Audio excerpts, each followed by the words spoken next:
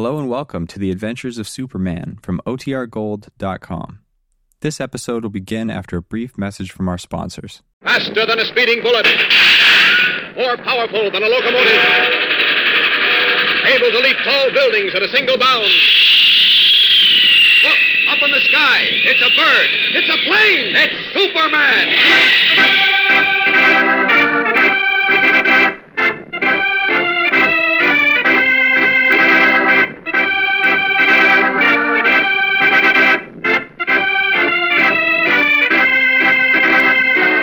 Yes, it's Superman, strange visitor from the planet Krypton, who came to Earth with amazing physical powers far beyond those of mortal men, and who, disguised as Clark Kent, mild-mannered reporter for a great metropolitan newspaper, wages a never-ending battle for truth and justice.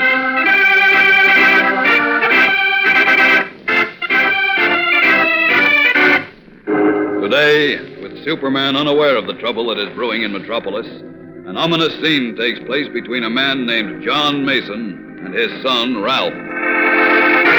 Look here, Ralphie. Did I understand you to say your Uncle George shot Jim Olsen? That's right, Dad. He hid in the balcony of the armory, and now he's going after Howard Jones. What? Yeah. We saw Howard come out of the armory and get on a bus, and Uncle George jumped in his car with his rifle and went after him. He said he wouldn't miss Howard this time. The crazy fool. How long ago was this, Ralphie? I guess, let's see, about half an hour ago. Oh, it's too late to stop him, then. I'm afraid that boy, Howard Jones, is done for by now.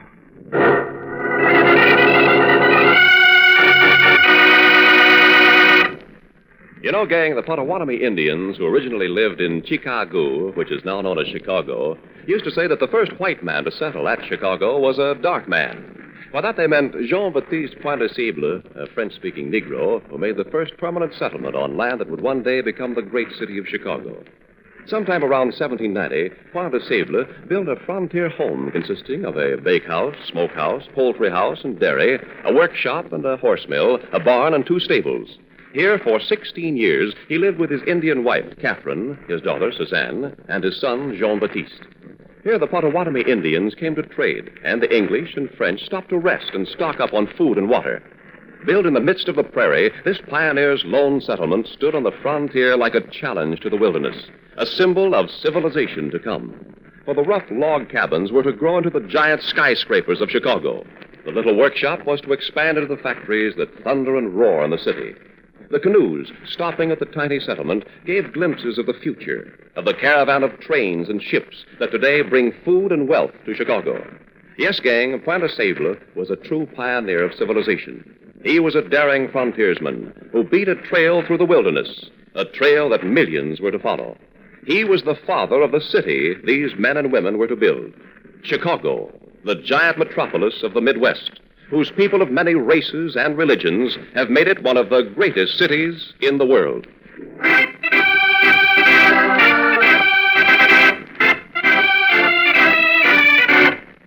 And now, the adventures of Superman.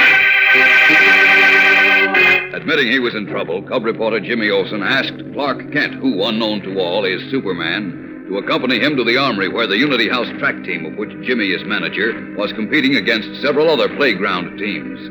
There, at the crack of the starter's gun, Jimmy fell to the ground, struck by a bullet. Fortunately, he was only slightly wounded, but he was unable to be questioned. So Kent grilled young Howard Jones, a member of the Unity House team, who Jimmy had said had knowledge of his trouble. Howard, obviously terrified, denied that he knew anything, but he blurted, The bullet that got Jim was meant for me. Refusing to say more, Howard left the armory and got on a bus to go home, unaware that the man who had shot Jimmy was trailing the bus in his car, a rifle by his side. Now, in the armory, Kent has sought out Claude Thorne, Metropolis University track coach, who coaches the Unity House team in his spare time.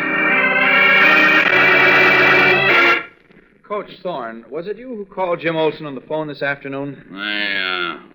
Yes, it was, Kent. Well, may I ask what you phoned him about? I'd rather not say. Now, please, don't be difficult, Coach.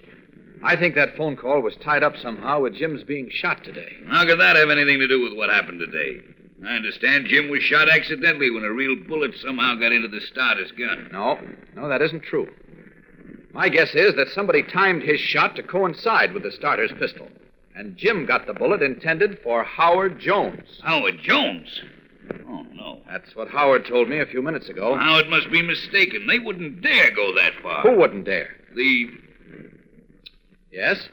Look, Kent, if you're right about the shooting not being an accident... You take my word for it. Then perhaps I'd better tell you what I know. Now, we're getting someplace. Go on. A few days ago, a boy came to see me. He said his name was Ralph Mason, that he belonged to the Grove Street Playground track team, which was to compete against ours today. Well, after a few unimportant preliminary remarks, he had the nerve to say to me... Coach Thorne, I've come to tell you that we fellows down on Grove Street want you to kick Howard Jones and Bobby Lee off your team. Kick them off? Yes, sir. We won't run against them. Why? Afraid they'll beat you? No, but they're colored boys. Oh. So that's it. Yeah. We kids won't compete against colored kids. Ralph, you should be ashamed to talk like that. It makes you and your friends poor sports and bad Americans. But of course, if that's the way you feel, why, you go right ahead and withdraw from the track meet on Saturday. But we don't want to do that. Why can't you just throw Jones and Lee off the Unity House team? Nothing doing. They're two of my best runners. They made the team in fair competition. But they're different from us. Not at all. It's just that their skin's a different color. Isn't that so? Well, yeah. And that's all. Otherwise, they're just the same as you. Same number of eyes, ears, arms, legs, fingers, toes, everything. Now, what difference does it make if their skin is darker or lighter? It makes a lot of difference to us. Not to me.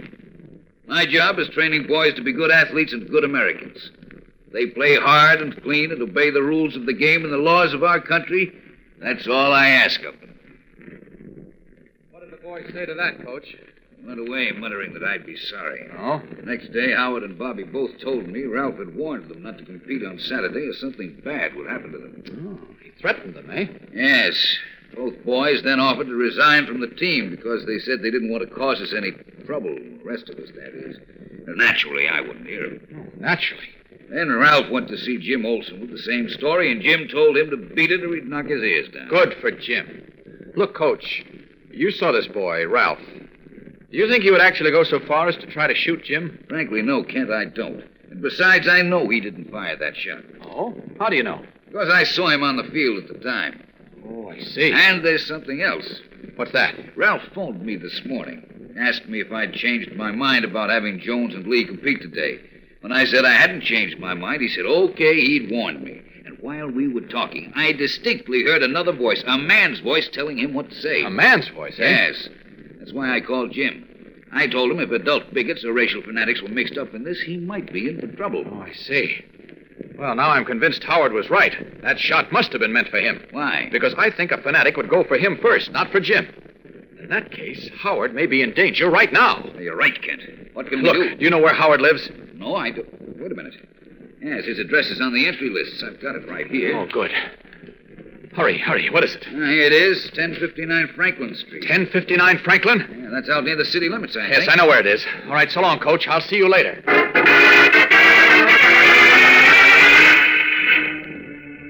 This room is empty. Out of these clothes. Some rotten bigot tried to shoot Howard once today. He won't hesitate to try again. So I'd better hop out to his house in a hurry. As Superman. There we are. All set. I'll just raise this window. So. Now, up, and away!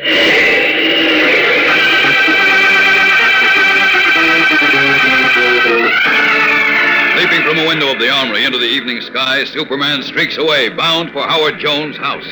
But he won't find Howard at home, because at this moment, the boy is in great peril. We'll be back in a moment to find out about it, so keep listening.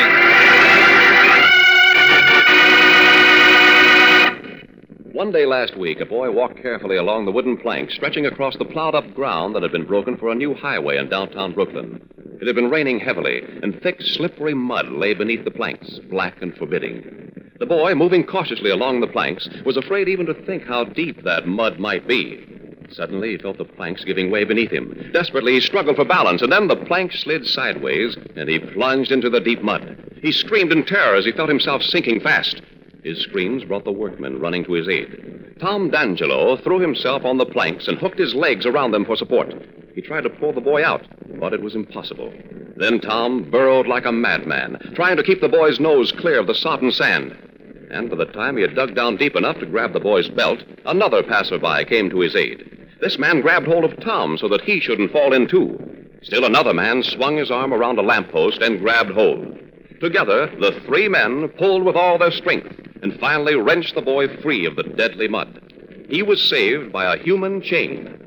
You know, boys and girls, almost everything that's wonderful in today's world, science, art, music, is the work of a human chain. Millions of people through the centuries have formed the links of this chain, a chain that builds skyscrapers, that plows fields, that makes and keeps the peace of the earth. Men and women of all colors, religions, and nationalities are part of this giant chain, each a vital link. When we all work together, the human chain becomes the greatest power for good that this world has ever known.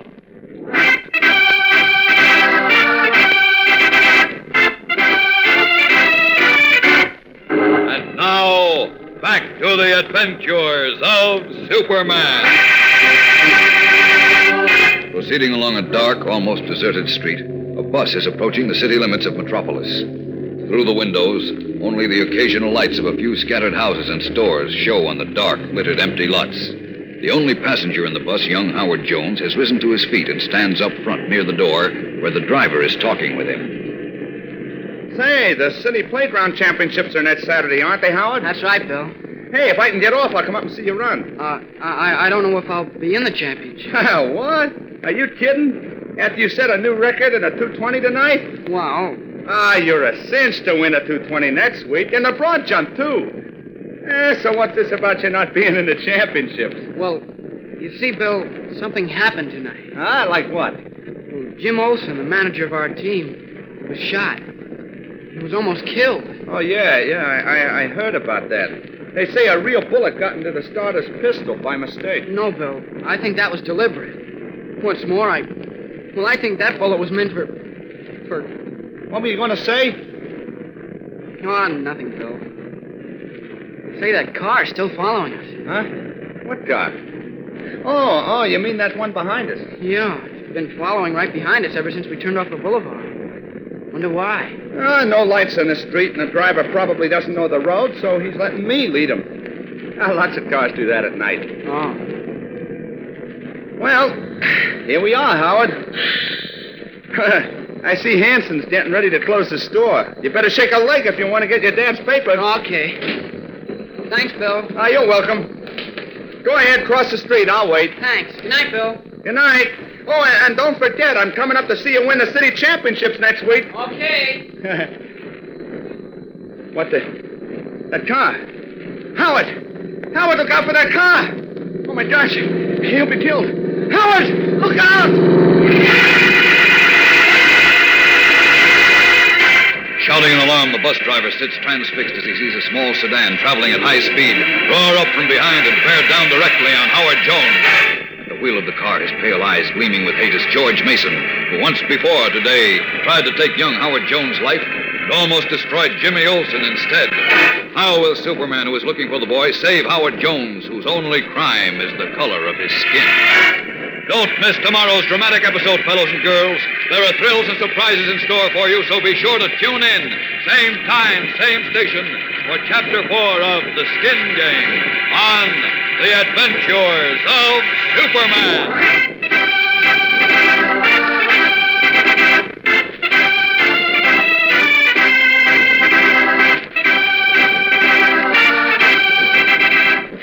Superman is a copyrighted feature appearing in Superman DC Comics magazine and is brought to you Monday through Friday at this same time.